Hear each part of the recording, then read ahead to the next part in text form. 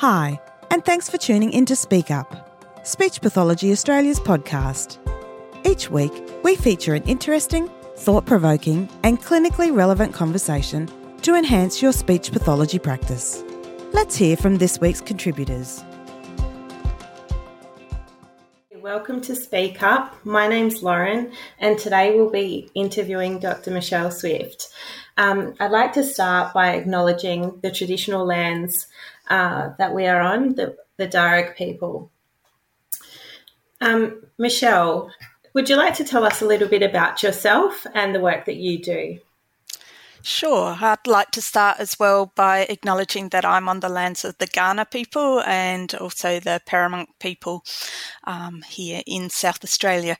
So I work as a senior lecturer at the University of South Australia at their City East campus, and I also own a private practice where we predominantly see stuttering, cluttering and voice clients. So I employ 4 speech pathologists and also work in it myself. Wow, sounds amazing. So today we're going to be talking a little bit about cluttering. And I guess, would you like to tell us a bit more about what cluttering is and how it fits into fluency disorders, and are there any similarities to stuttering? Sure. So I guess cluttering has been viewed as sort of the second fluency disorder in terms of speech pathology classification for quite a while. There is, of course, a push at the moment to not include stuttering as a fluency disorder, so to see stuttering as stuttering rather than a disorder of anything. But in terms of traditionally, stuttering and cluttering have been positioned as a fluency disorder, so things that interrupt the smooth forward flow of speech. There are other things as well that we don't put under the fluency disorder banner in speech pathology that are also disruptors to fluency. So word finding difficulties, for example, we tend to put under language, but that does disrupt fluency, and that is something that I do have an issue with at times, so you might hear that on the podcast. Also, like non-fluent aphasia, those sort of things, we don't classify them as fluency disorders, but they do impact on speech fluency. So I guess in terms of if we're looking at stuttering and cluttering as being part of that broader fluency disorders, they differ because stuttering, the person often knows exactly what they want to say, but at a motor planning level, they're unable to get the words out. Whereas in cluttering, often the person is kind of still formulating what they're going to say as they are talking. That's part of it. But also the difference is with cluttering, the person is speaking too quickly for their own feedback system to keep up. So we do have, again, just like in stuttering, interruption to speech motor planning, but in this case, it's because the person's they're talking too fast, their system can't keep up, they're not getting the feedback that they need to maybe change what they're saying, and so we can get speech that it sounds too fast. Even if it's objectively not too fast, it will sound too fast. Would you say that cluttering is difficult to identify? Is that your experience among speech pathologists, or I guess in general? And if so, why would that be? Sure. Well, I think in terms of cluttering is difficult to identify, particularly when you're first starting out, and also during initial assessments can be hard to pick it up. So even sometimes we will have difficulty picking it up in early sessions in our clinic. And the reason for that is because it does link in a bit with self-monitoring. So if the person is listening so if they are aware that someone is listening to their speech, then they're likely to be a little bit more deliberate with how they speak, and then you don't get as much cluttering actually happening. And so if you think about an initial consultation where you're there and you're asking questions and the person is responding, or you're getting them to read a passage, or you're getting them to do all sorts of things, they may not actually clutter in that time because they are very focused on speech production. And so the assessment process actually can prevent cluttering from appearing during those early sessions. So you might identify it more later on when you've got to know the person more. So it tends to appear more when they're talking to familiar listeners or talking about something that they're really passionate about.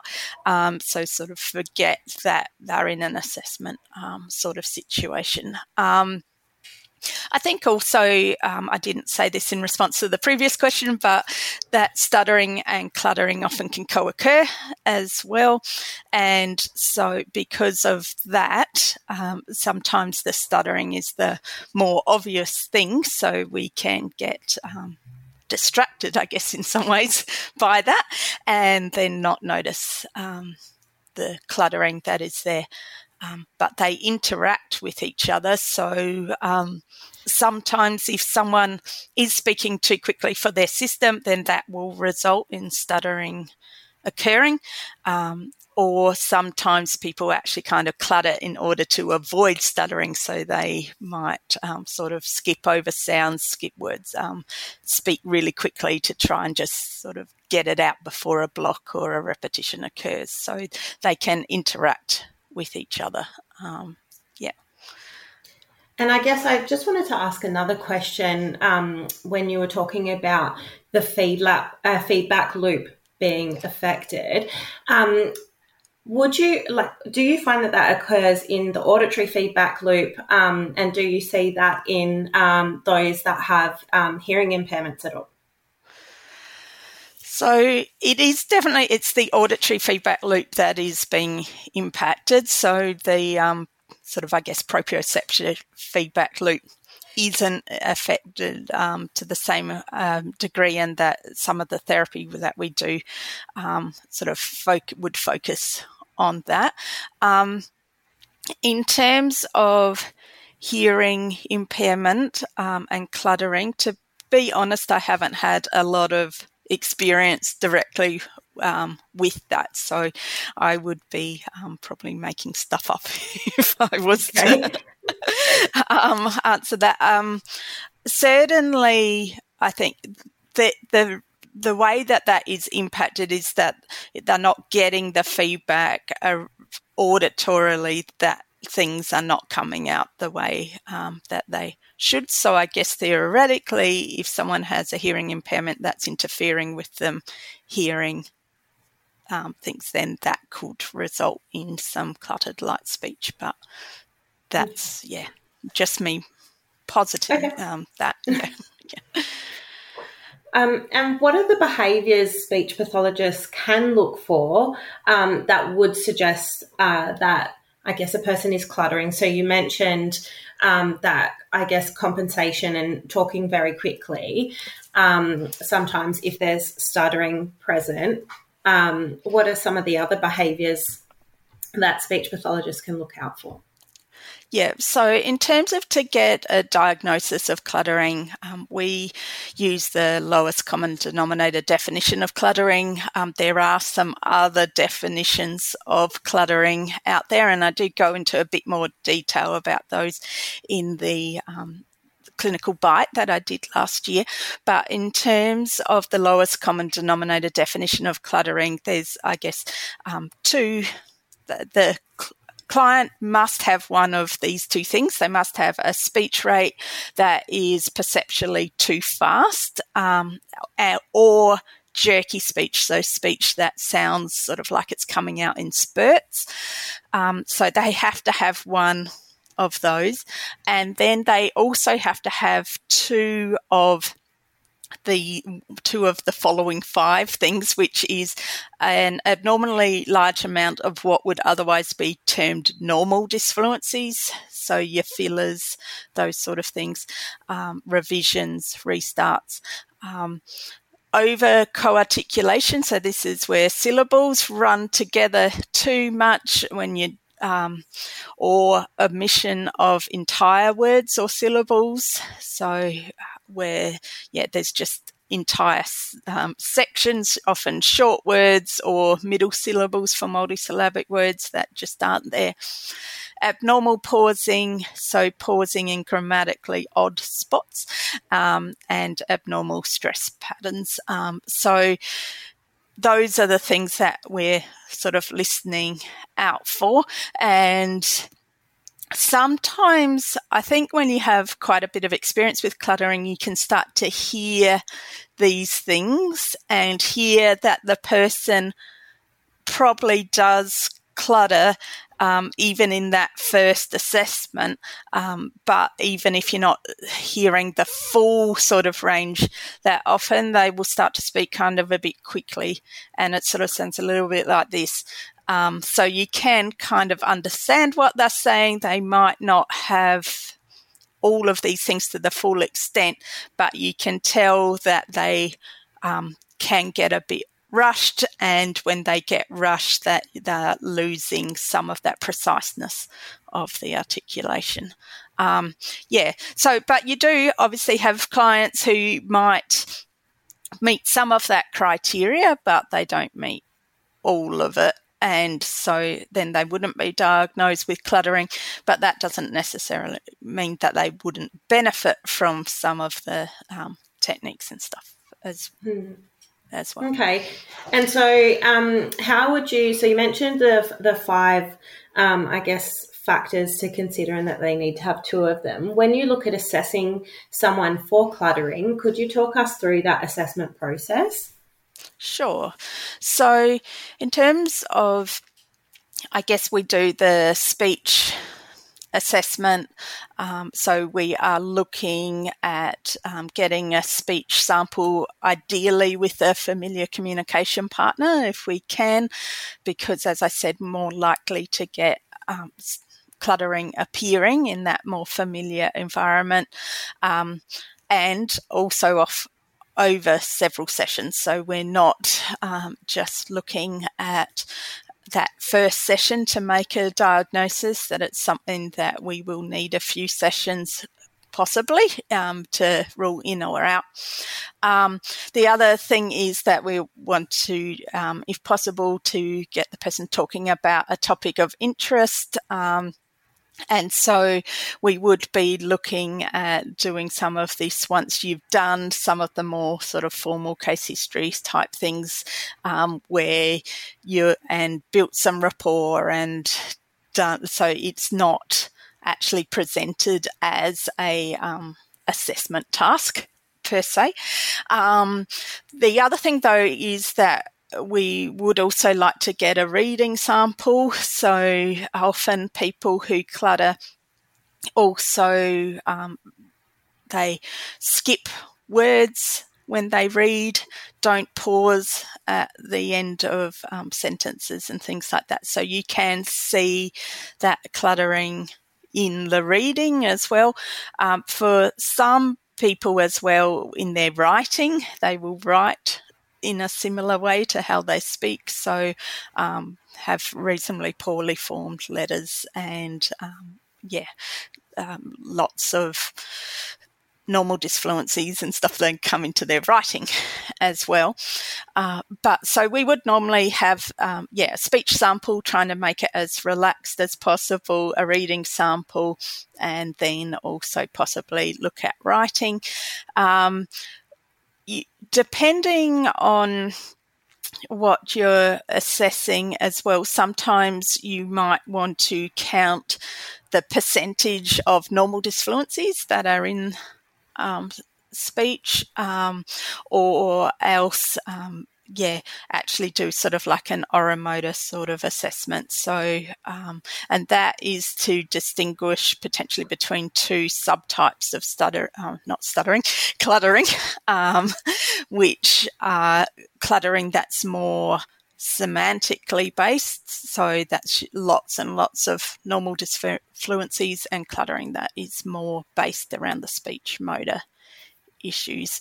But if you're just using the lowest common denominator definition of cluttering, you don't need to make that distinction. And in fact, even with treatment, doesn't necessarily differ based on that distinction either, but it sometimes can be a useful thing, I guess, if you want to get a bit more of an understanding of exactly where the person's having difficulty. For those of us that are going into schools or working in schools that are having regular conversations with teachers, could you talk to me a little bit about the feedback you get from teachers and parents around, I guess, what they may perceive as word-finding difficulties or dysfluencies, word finding difficulties in their writing or reading, etc.?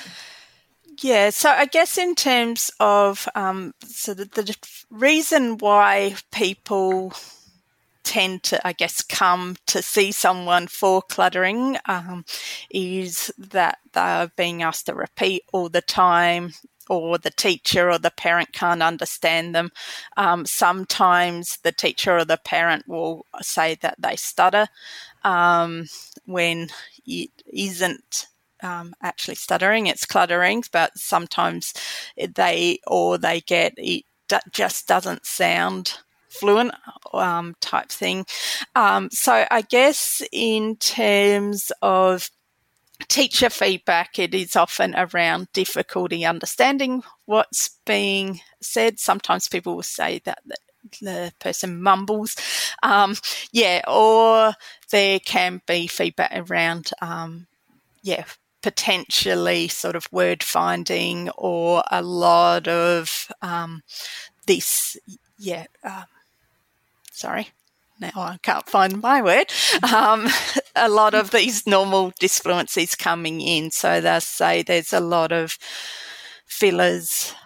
They say there's a lot of sort of non-specific language, and so that's sort of the feedback that you might get from teachers. And I guess that it is important to try and distinguish, is there actually a word finding difficulty, or because obviously treat that a bit differently, or is this more so around the person trying to speak a bit more fast, too fast for their own system to be able to keep up.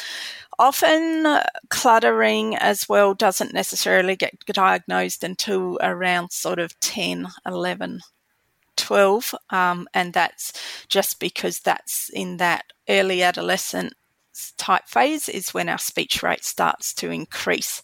So that's the bit where maybe these kids have always spoken quite quickly, but when they're little kids, as adults, we can follow what they're saying because the speech rate of a child is quite slow comparatively to an adult. But once they get to about 10 to 12, that's when their speech rate starts to increase. And so if they are speaking particularly quickly, then as an adult, we're going to have trouble understanding them. And in terms of the neurological processes and how I guess the evidence around treatment in cluttering, how does that differ to stuttering because of the age that we're seeing it? You mentioned it's much later. So what does that mean around treatment? So I guess in terms of our brains are kind of plastic the whole way through life, but certainly they're more plastic in the younger years, as we know. So sort of before age 6, the most plasticity in order to be able to reduce the likelihood of stuttering continuing for the rest of the life. So in terms of cluttering, really with treatment, it is more so around looking at helping the person to understand why there is a communication breakdown. Because when we're looking at cluttering, often there is a true communication breakdown as a result of the cluttering. So helping the person understand why that is occurring, and then providing them some strategies that will reduce the likelihood of that occurring. So things like pausing every 3 to 4 words approximately, making sure that they move their mouth to get that proprioceptive feedback as to that they're saying all the sounds in the words. So with those treatment, what we are really looking at is providing the person with strategies that will help them to be understood.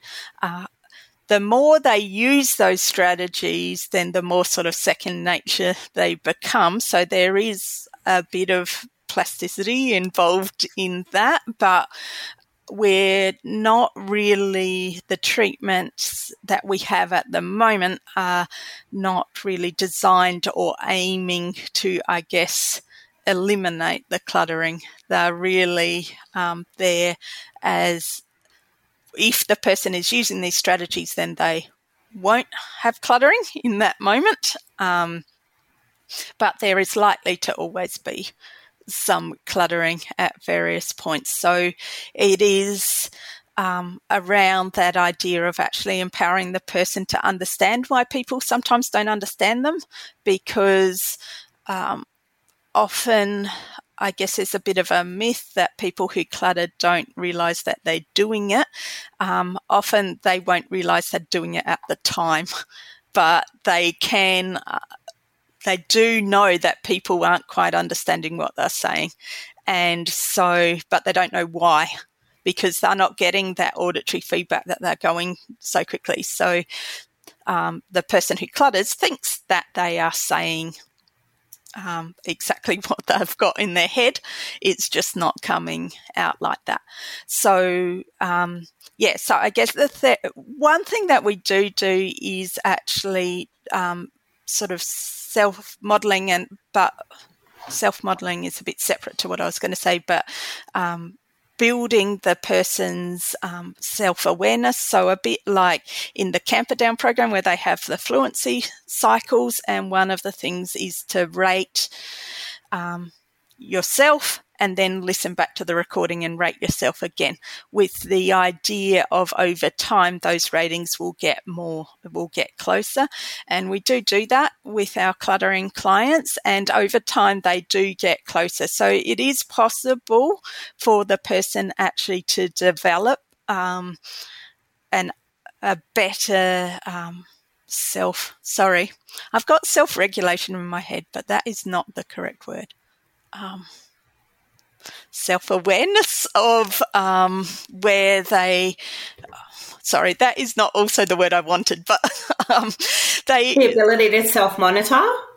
Yeah, to self-monitor, but also, I guess, to be able to determine this is the level that I'm at the moment, and I'm possibly getting a bit fast now. Sorry, I've gone off on a bit of a tangent there, and I didn't really say exactly what it was that I wanted to say. I guess what I was trying to say is that there is some, when we're looking at that ability to self-monitor and that ability to actually get a better sense of what their speech sounds like to the listener, that actually can develop over time. So I do think there is some brain plasticity, and we're developing those networks to get that better self-monitoring. But the person is likely to always have some aspects of their speech when they're really relaxed, where it's going to come out fast. It's not going to disappear. Yeah. Okay. And so you've just kind of given us an idea of some of the general techniques and supports you provide I guess, during cluttering therapy. What would you say would be the duration and frequency, I guess, of your sessions, given that, as you said, there may always be that little bit of cluttering happening? Yeah, so in terms of there has traditionally been a bit of a treatment hierarchy, I guess, in terms of cluttering treatment, and I do go into bit more detail about that in the clinical bite, but in terms of it does involve things like heightening monitoring, and then being aware of one's own, so how fast your speech is, recognising communication breakdown, working on the pausing, saying all the sounds and all of those things. And so I guess in terms of going, if you do sort of work through that hierarchy, then usually we would stop at the point where the clients believe that they have the skills to manage. And it really is very, very individual. So it also depends a bit about what other things are going on for the client at the time. So in terms of teenage clients, often probably would start out with weekly or fortnightly sessions just to teach a few things, and then we would go to sort of 3 to 4 weekly sessions because they've got school and homework and all sorts of stuff. So actually giving them enough time to work on the speech strategies and put them into place, and to give feedback on them before we introduce something else. I do have one client though who, when I first started working with him, I would see him weekly, and I think he had very severe cluttering, like probably 20-30% intelligible when he first started. So I was working with him weekly. He was one where actually he told me, "You're going too fast. I need to just do this same thing for the next month or two." And then we go back. So so I think I saw him for a year weekly, and then we went to fortnightly for a year, and then we went to monthly, and now we do 6 weekly sessions. Well, we did until I started my new job. He is now seeing another speechy in our clinic, but he's now at the point where he can identify when he's cluttering, and we've had to do quite a bit of work with him around positive belief in himself as a communicator, because actually now that he can identify the cluttering when it occurs, he's feeling that he isn't speaking very well, and we're having to say to him, "Look, we can understand you now 90% of the time. Like, you've come so far, but because back when we could only understand 20%, he was unaware of that. And now that we can understand 90%, he can identify when he's having difficulty, like actually really building up the fact that this is actually a really positive thing that you can identify it, because it means you can put those strategies in place yourself. You don't have to rely on somebody telling you that they didn't understand, but it can impact on a person's sort of sense of self, I guess. So that has been something. So he would probably be one of the ones who's taken the longest amount of time because it was so severe. He's also got some other things going on as well that impact on how quickly he can learn new skills. Whereas some of the other kids, where like our teens, where it's it's just around cluttering is kind of like the only thing that's happening for them. I would say that usually we would see them for somewhere between sort of 6 months to a year, and that it would be sort of 3 to 4 weekly that would be seeing them over that time. Yeah.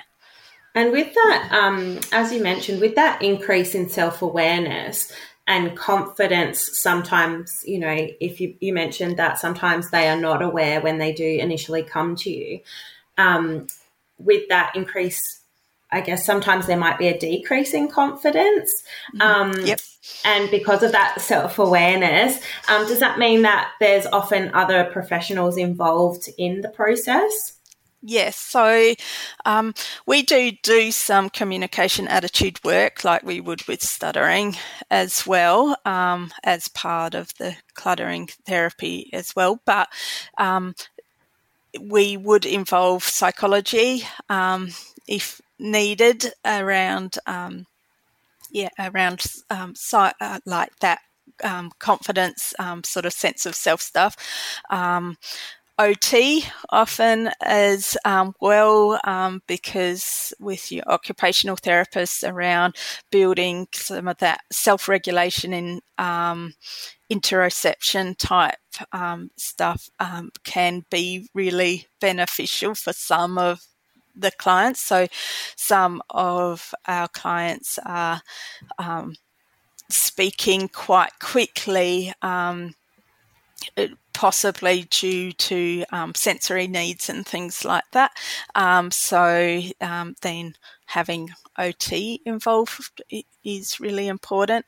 I think, definitely referring on to psych or OT when required, but also keeping in mind that we do also have a role in building people's communication confidence. So that is important for us to be mindful of, but also include. And I think that's why with cluttering, we now really take the view of cluttering is only an issue when it's actually leading to a communication breakdown. And so if a person is speaking kind of quickly and the listener has to listen a bit harder to follow, well, that's okay. But if the listener, if there's a breakdown, it could be on the listener's side, they weren't paying proper attention. It could be on the person who's cluttering side, because they were cluttering to a degree that even with the listener paying attention, they couldn't pay attention. And I think in providing some communication partner training is really important as well, that I haven't touched on yet. But we don't want the person to have a sense that they're not good enough because they speak like this. And so if we start to see that coming through, it's really, really important to actually do some work on communication attitude. So with my client that I was talking about before, I managed to find some recordings of him from when he started and was able to play that versus a more current recording, and then he could see like how far he had come, which was helpful for him, but also just around normalizing some of the fact that everybody has communication breakdowns. Nobody is 100% fluent in their speech, and so actually sort of normalizing that and talking about that, and also how it's actually a positive that you can pick up now when maybe people might have a bit of trouble understanding you. But we're not expecting 100% fluent speech all the time, or even necessarily 100% intelligible speech all the time, because that's not really the reality for anybody. Definitely. And when there is that decrease in confidence, and you are doing, I guess, building that sorry, I've lost my words now. I guess when you're building, like doing those comparisons of before and I guess current speech, is there any point that you would sometimes go, should we target the cluttering or should we look at social skills? And obviously you mentioned the communication partner training as well, which we could be including in both of those, I guess, treatments. Yeah. So I think in terms of with the traditional cluttering hierarchy, there is sort of, once you've worked on how things are said, then you would work on what is said. So in terms of how the person is structuring what they're saying, that what is actually being said is cohesive to the listener. I think in terms of one of the things that is a bit tricky in the cluttering area, and it's something that we are still sort of trying to work out a little bit ourselves in clinical practice, is when cluttering overlaps with things like autism and ADHD, around whether our therapy is actually neurodiversity affirming. And so in terms because of some of the things that we might have previously included in that, this is sort of not how you structure a sentence type thing or a paragraph, might actually be kind of more autistic ways of communicating, like info dumping and things like that. And so actually being really careful around not saying that that's an incorrect way to communicate. And I think so. Sometimes, yes, traditionally with our cluttering therapy, we would work first of all on how things are said. And then if the person is actually speaking in a way that's intelligible, but we're still having trouble following what they're saying because of what is being said, so the language side of things, then we would work on that.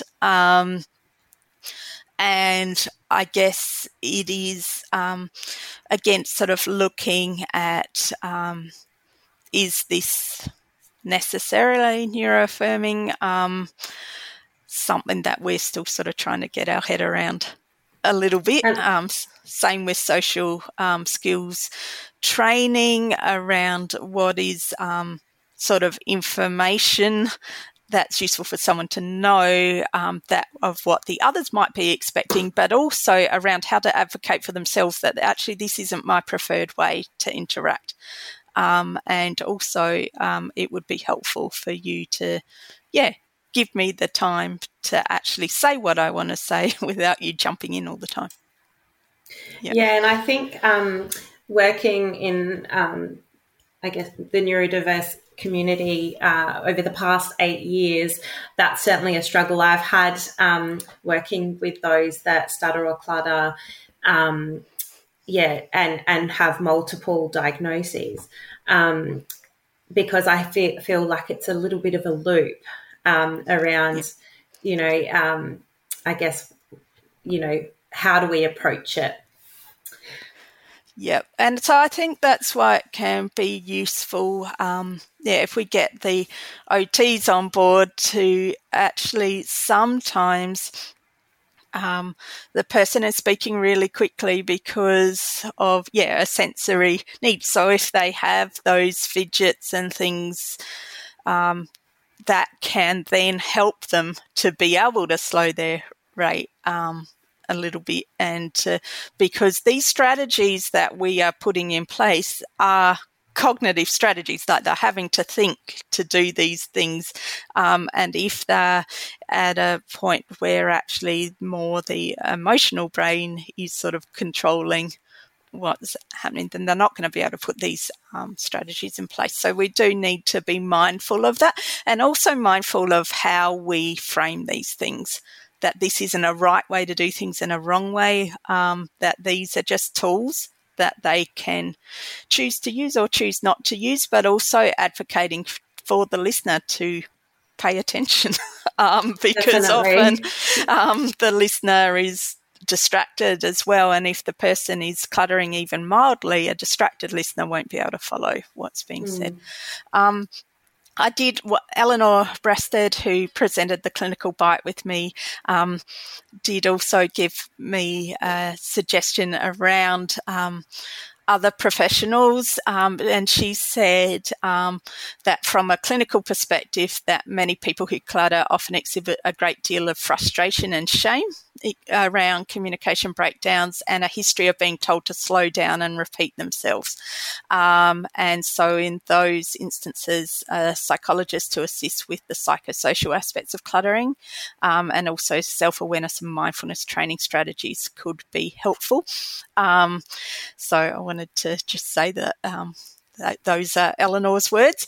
And also connecting people in with social media networks and groups that are part of that around cluttering is also a really vital part of the intervention. And I think that's part of that, having a good sense of self, like that. Yeah. It's not just me, and here are a whole lot of successful people who also clutter.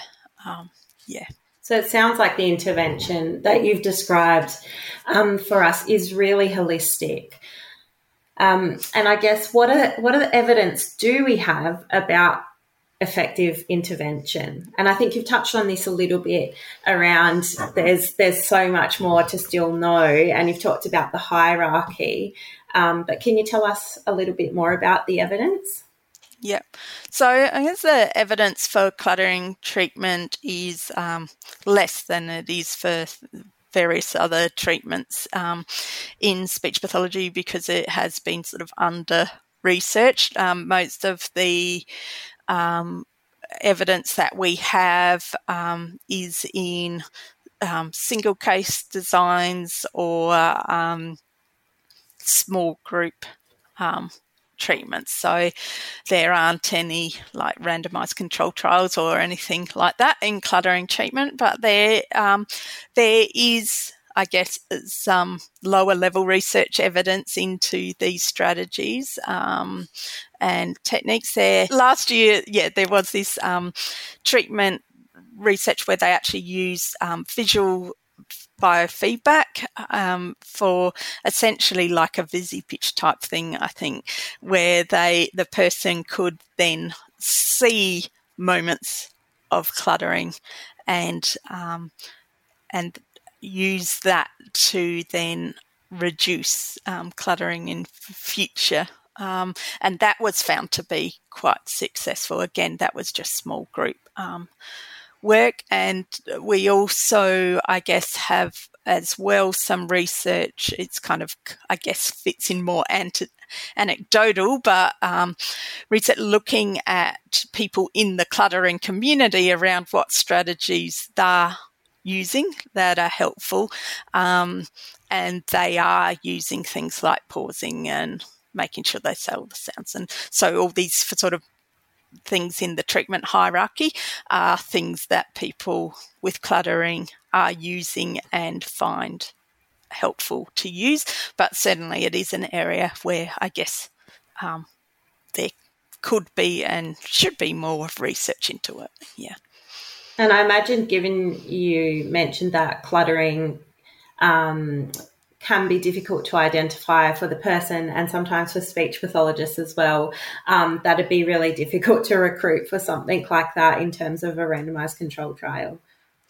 Yeah, I think it is. I think the thing is it has actually been kind of a bit overlooked just generally. There is a thought that actually probably a reasonable proportion of our fluency caseloads actually would clutter and stutter, but only probably about sort of 15% pure cluttering. So, and then you've got another 30% or so that stutter and clutter. So if you're looking at your randomized control trials and things, if you're wanting to make it just pure cluttering, and then you've got the other thing as well that often with randomized control trials, they like to exclude all other diagnoses. And so if you're then excluding autism and ADHD and dyspraxia and Down syndrome and I don't know actually how many people would fit that sort of pure cluttering group. So, and I mean, that's then, but if that's the reality, then maybe a randomized control trial shouldn't exclude all of those things. Definitely. But it obviously just makes it a little bit more difficult to interpret the findings then. Of course. And I guess to finish up, are there funding schemes that people who clutter can access for intervention or support? So I guess in terms of the clients that we see, if they are being supported by funding schemes, then most of them would be NDIS supported, but it's not like cluttering isn't the diagnosis that they've got the NDIS funding for. They've got it for something else, and the cluttering links in with that. So as I said, potentially Down syndrome is one, or also autism, but as I said, we have to be careful around that. We should really be careful about our messaging just generally, I think, in being affirming.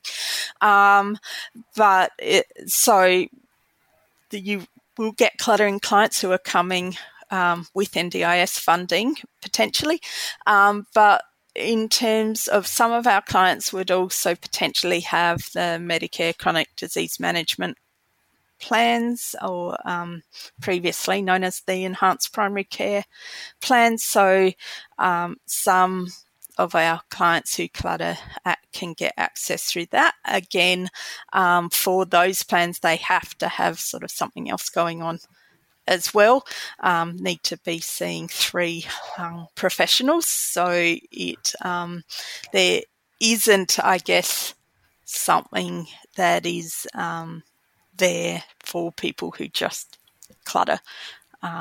Really they can access some of these other schemes if they've got other things happening as well. Right. But that said, that often having a psych or an OT involved can be really helpful as well. So, your Medicare CDM plan, sometimes they might be, maybe they've got a mental health care plan for OT or psych, and then they're using the Medicare CDM plan as well. Yeah. So I think I will send through a few things for the show notes as well. So some links to resources and things in the clinical bite that Eleanor and I did. We have Eleanor has actually gone through quite a few examples of how to deliver therapy and go into a little bit more detail around some of the research and diagnosis of cluttering in that as well. So